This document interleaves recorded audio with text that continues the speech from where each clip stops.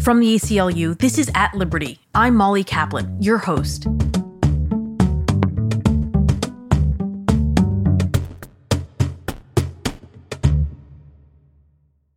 We're coming up on the 100th anniversary of the 19th Amendment, which was ratified on August 18th, 1920, and then certified 8 days later.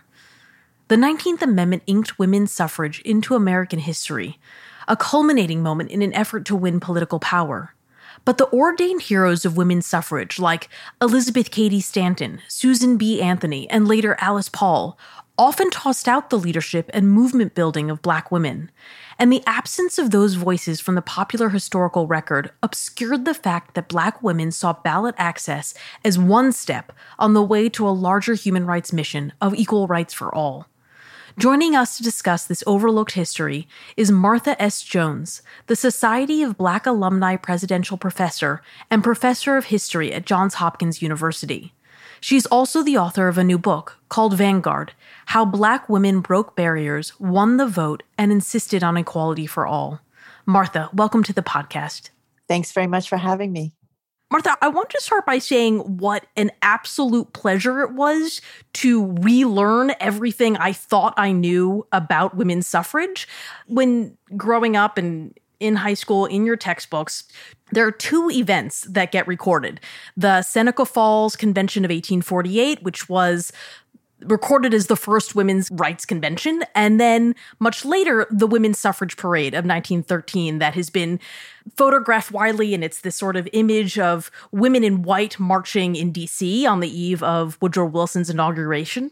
And in preparing for this, what I learned is that those two events have become the moments of record, but actually that's quite misleading. Can you tell us why that is misleading?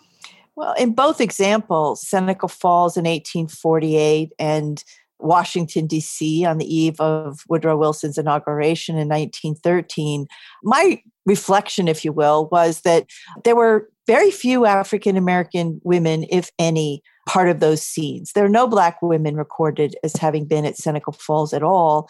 And we know that there were probably somewhere between 2 to 3 dozen African-American women of the many thousands of women who participated in the 1913 parade. So for me, the question became, where were African-American women then? And for a long time, that fact, the absence of Black women, fueled another kind of myth. And that myth was that Black women had no interest in politics, had no interest in particular in women's rights and women's suffrage, that Black women had somehow gone in the direction of race and left sex to white women. So partly I write Vanguard as a way of, you're right, revisiting some of those touchstone moments that many of us grew up with learning, if we learned anything at all about the history of women's suffrage, but trying to rewrite them then from the perspective of the African-American women activists that are at the center of my story. And one really interesting facet of this sort of expansion of the historical frame around women's suffrage is that it really rewrites the timeline of when women's suffrage and fighting for women's access to the ballot started and ended. Can you speak a little bit more about that? You talk about, for example, Maria Stewart, an early activist on this front. So at the beginning of the story, yes, there's Maria Stewart, and I'd be happy to say something about her and why I begin there.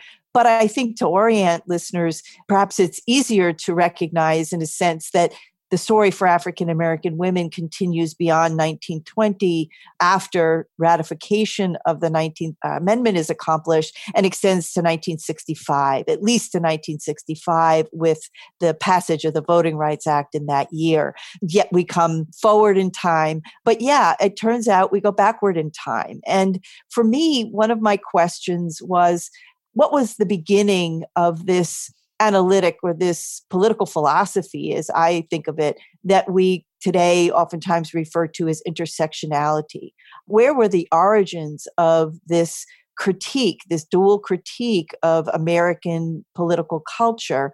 I knew that Black women, certainly in the 21st century, are conversant and work self-consciously through that framework. But as a historian, you sort of pull the thread backwards to see where you get.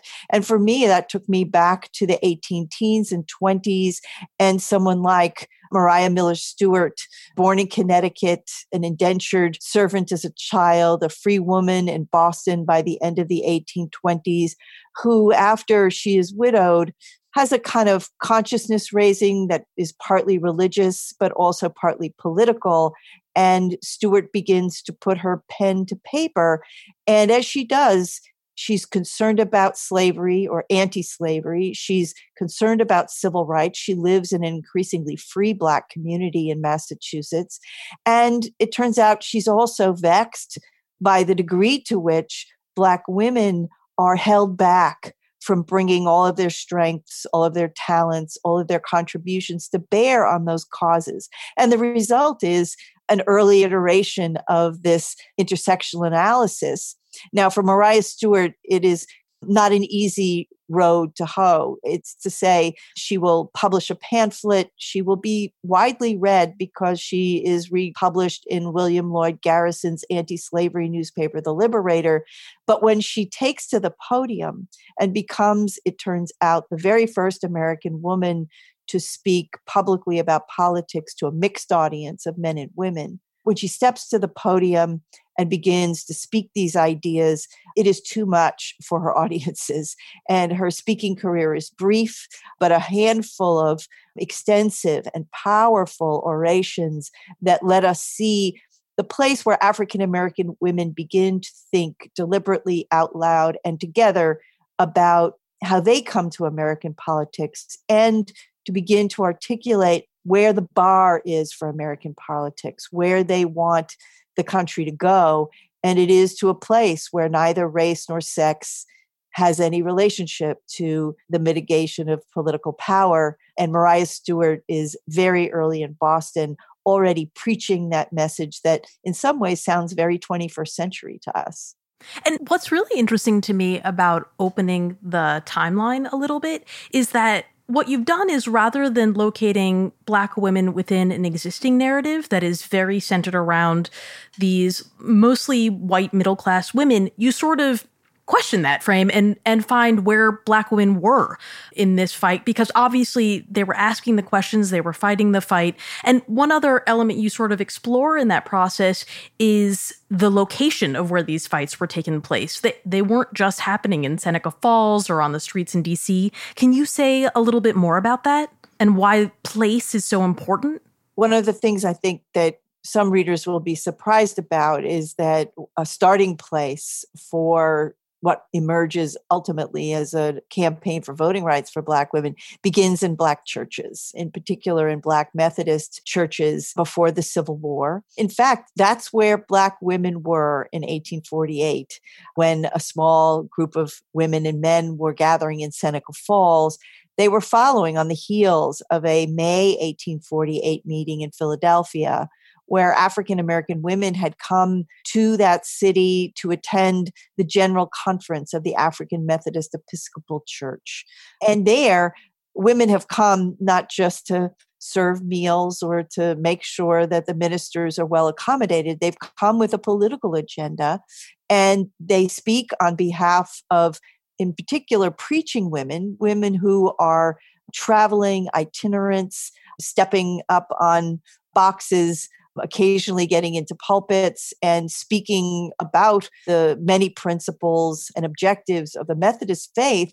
Those women want licenses. They want legitimacy. They want formal approval of their denomination. And in 1848, they organize, they commandeer a male ally, and they petition that formidable, really intimidating conference of male church leaders, and they win.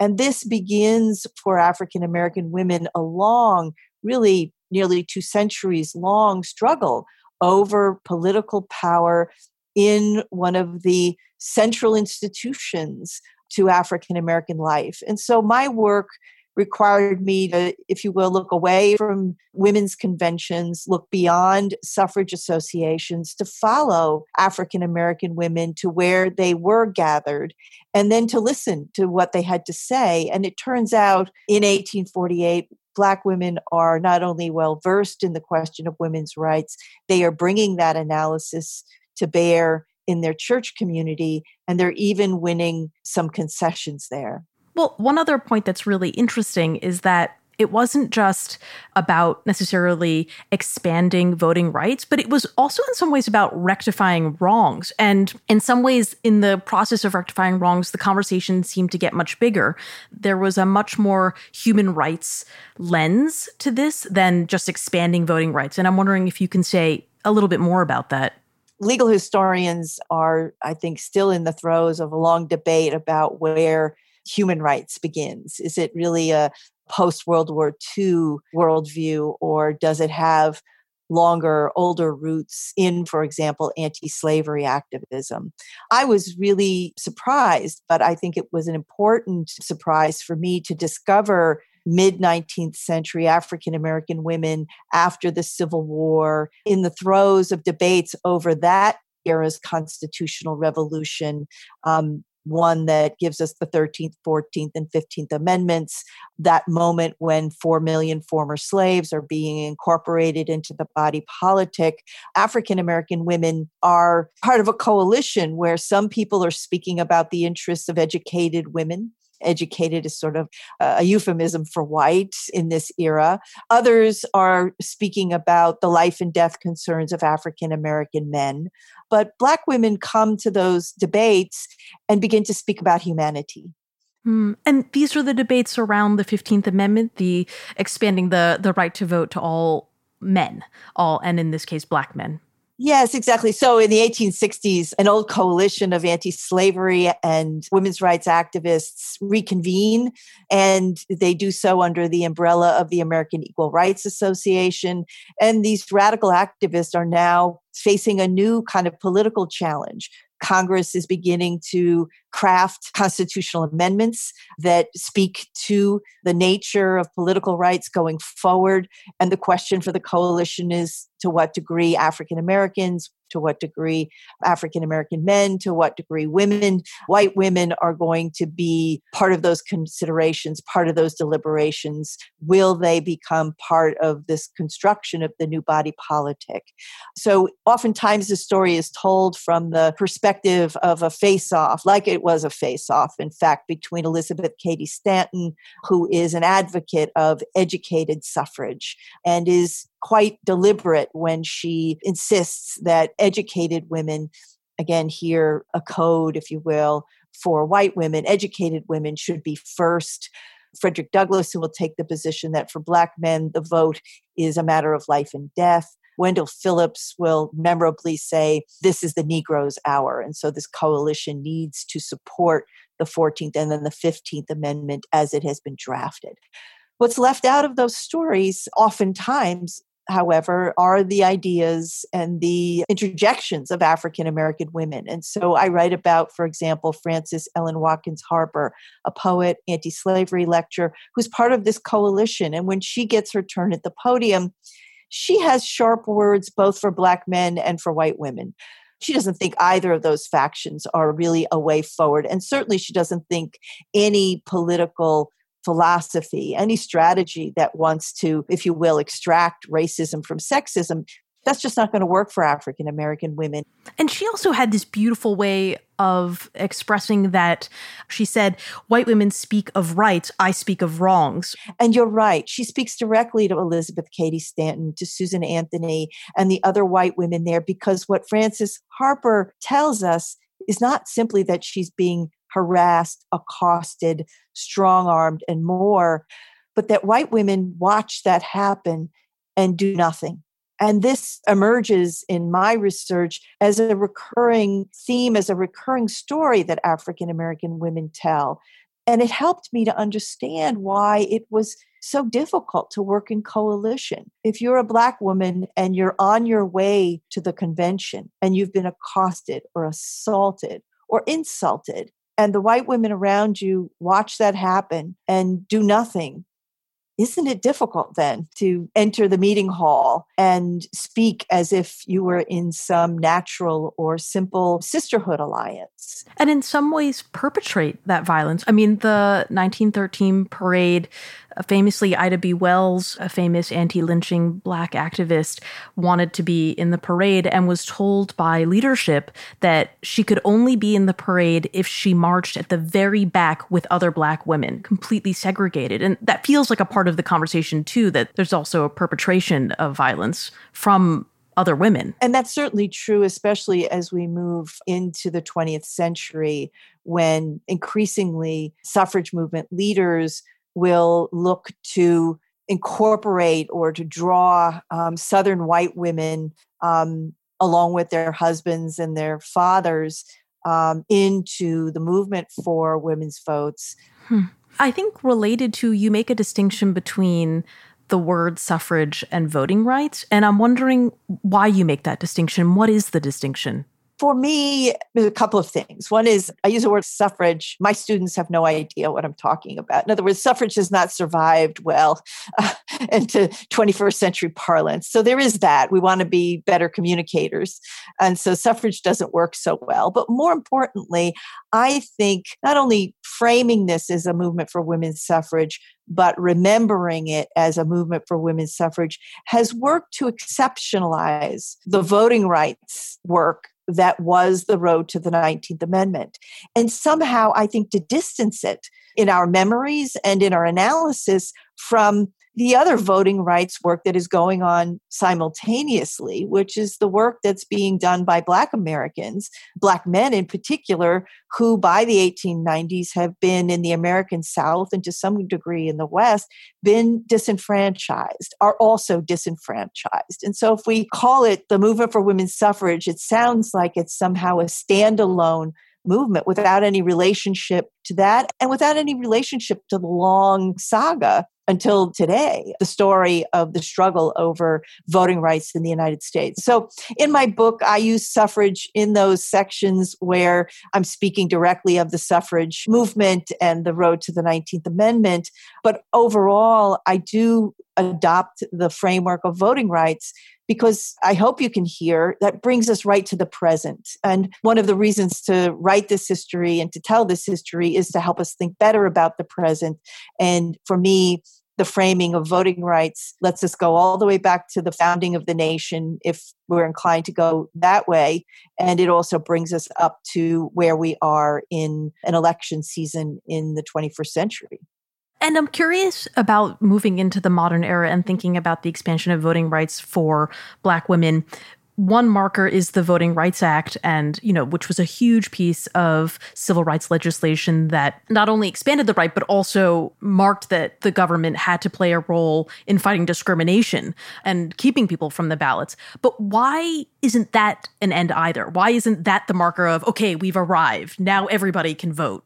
Well, the short answer is Shelby versus Holder, which is to say the Voting Rights Act is not a constitutional amendment. It is vulnerable. It remains vulnerable to the shifting tides of American politics. And in 2013, we learn how dramatically those tides can shift when the Supreme Court is able to gut the most powerful components of the Voting Rights Act, leaving it without teeth. One of the things about the Voting Rights Act is it gives teeth to these constitutional amendments, most notably the 15th and the 19th.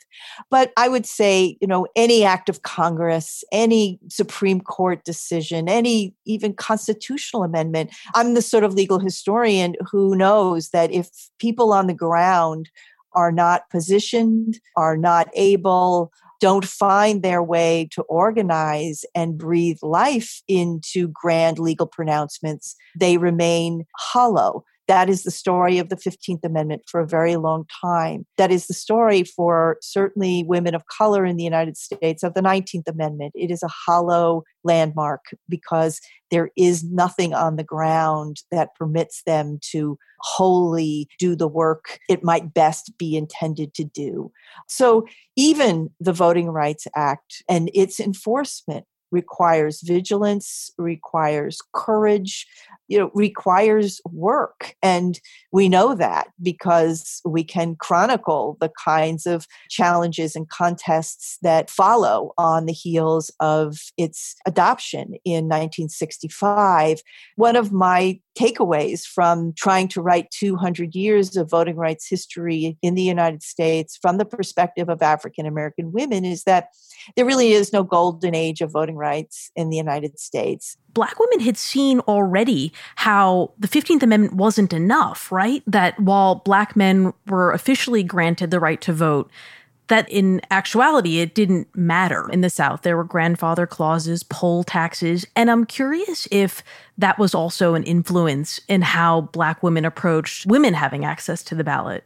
Black women know as 1920 unfolds that many of them are still going to be disenfranchised. That's not a secret. That's an open premise of the 19th Amendment. And so they are already in suffrage schools and citizenship schools trying to train one another to overcome those barriers, as you've mentioned, poll taxes, literacy tests, and more, as best they can. At the same time, there are women in places where not only will the 19th Amendment change very little, but in southern states, I write about Mary McLeod Bethune in the state of Florida. Voting rights work is harrowing, dangerous work in 1920. Black women do that work, but they also are nimble and I think ingenious and understand politics as resting on more than the vote, even as the vote is foundational. So Mary McLeod Bethune, after waging some harrowing struggles over getting Black women to the polls in Florida, will come to Washington. And by the 1930s, she has come to know Franklin Roosevelt. She is going to help President Roosevelt organize what is often referred to as his Black cabinet. This is a coming together of Black political leaders who are not elected at all, but are appointed by the president to New Deal administrative agencies and are going to see to it that the New Deal, which initially offered very little to Black Americans, they're going to see to it that the New Deal resources are reconfigured and redirected to African American communities. And they do that regardless, right, of being disenfranchised. Now, it's not to say they're indifferent to the vote at all, but it's to say that Black women don't wait until 1965 to organize, to strategize, to use political alliances, political friendships. Mrs. Bethune and Mrs. Roosevelt are great friends. That helps. But they use those alliances and friendships. They use federal patronage to put African Americans into decision-making posts within New Deal agencies. And this is critical, especially for Black communities that do not have a voice in Congress, that do not have representatives in Congress. So these are women who also remind us that even as we're in a year where we want to commemorate women's voting rights, that in order for women to be powerful political actors, they have to do more than vote. A great deal more than vote. They have to learn how to get themselves into the back rooms, at the table, and in the rough and tumble of politics in a city like Washington. And in the 30s and the 40s, Black women do a really effective job of just that. Just like Mariah Stewart did much before. And in your book, you trace Black women's efforts in the voting rights to the present day, and you actually feature some of those women. Can you tell us about some of the people that you feature, like Stacey Abrams or Representative Ayanna Pressley? You know, I think one of the tests for my thesis in this book, and my thesis is one word, vanguard, right? That Black women have built a movement that is oftentimes been out front and not only leading other Black women, but leading the nation to its best ideals. One of the tests was whether women whom we recognize as of our own moment, like Stacey Abrams or Ayanna Pressley, was whether they agreed at all, whether they thought this history was in any way germane. So I had to read them and listen to them and hear them tell their own stories. And what was remarkable and important for me to discover was that the history I was telling lives inside many of these women. Stacey Abrams, when she recounts her own political evolution, her consciousness, her vision for herself, her sense of possibility, figures like Shirley Chisholm and Barbara Jordan are indispensable. Sharon Pratt Kelly, Black woman mayor of Washington, D.C., indispensable. But also early 19th century figures, a Sojourner Truth and a Harriet Tubman. When I heard Stacey Abrams crediting these women as helping to shape her political consciousness and her imagination, I realized there really was a story to tell. That if you want to understand, as I think many of us do, the influential Black women in our political midst, we must understand the history, the political philosophies, the experiences out of which they come. I've written about Ayanna Pressley just a little bit because I learned that her cat, her household pet, was named Sojo, and that this was short for Sojourner Truth. And again, I see the way in which, in a somewhat playful way, but not only playful way, Ayanna Pressley is signaling to us, right, who she is and how she's situated in history. Most recently, I've been reading about Val Demings, who we know is a Congress member from Florida, was a member of the House impeachment team, and more recently has been on some of the short lists for the vice president slot on the Democratic ticket. Val Demings, when she explains how she, as a young African-American girl in Florida, imagined that she could be in politics, Val Demings credits Mary McLeod Bethune, right, who a century ago was in the trenches of voting rights, facing off with the Ku Klux Klan and more. Those, to me, were the stories that affirmed why it was essential to tell this history, because you can't actually understand who the Black women are in our political midst today if you don't appreciate the histories, the traditions, the role models, the inspirations out of which they emerge. But also not just to tell the history, but to open up the people who are a part of that history. Maybe after reading your book, Ayanna Pressley will name her next cat someone who she didn't know before, but learned about in the book, like Mariah Stewart. And also, it's daunting to enter an election amidst, again, another cycle of voter suppression, what we're seeing in Florida with disenfranchising former felons, and knowing that this is part of a much larger history and a much larger fight that has been fought by people for generations, in some ways feels helpful, because we know that this is, part of a much bigger picture. It's not just that, we're doomed right now. There's hope. Yeah. And the women in this book are many things to me, but they're just incredibly inspiring, right? The 19th Amendment is ratified, and the deal on the table is that Black women in the South won't be able to vote. That's not a secret. That's not some backroom, chatter. That is said on the floor of the U.S. Senate. It's said on the floors of state legislatures. It's said in the newspapers. And yet, as we say, these women persist, right? And really believe that political power is one facet of freedom and liberation, but also of democracy. So here we are having to really fight for that and being asked to take extraordinary risks to do so. Having their stories in my head is really useful, even as, it's easy to fall into, nothing has changed, but it's not true that nothing has changed. It's just that too little has changed. And so when I see more Black women are running for Congress than in any other election cycle before, that is not nothing. And even these Black women VP candidates, doesn't matter to me too much who Joe Biden picks, frankly, on some level. But the notion that there are not 1, 2, 3 Black women are not tokens in this at all, that these are all formidable candidates and they're not interchangeable.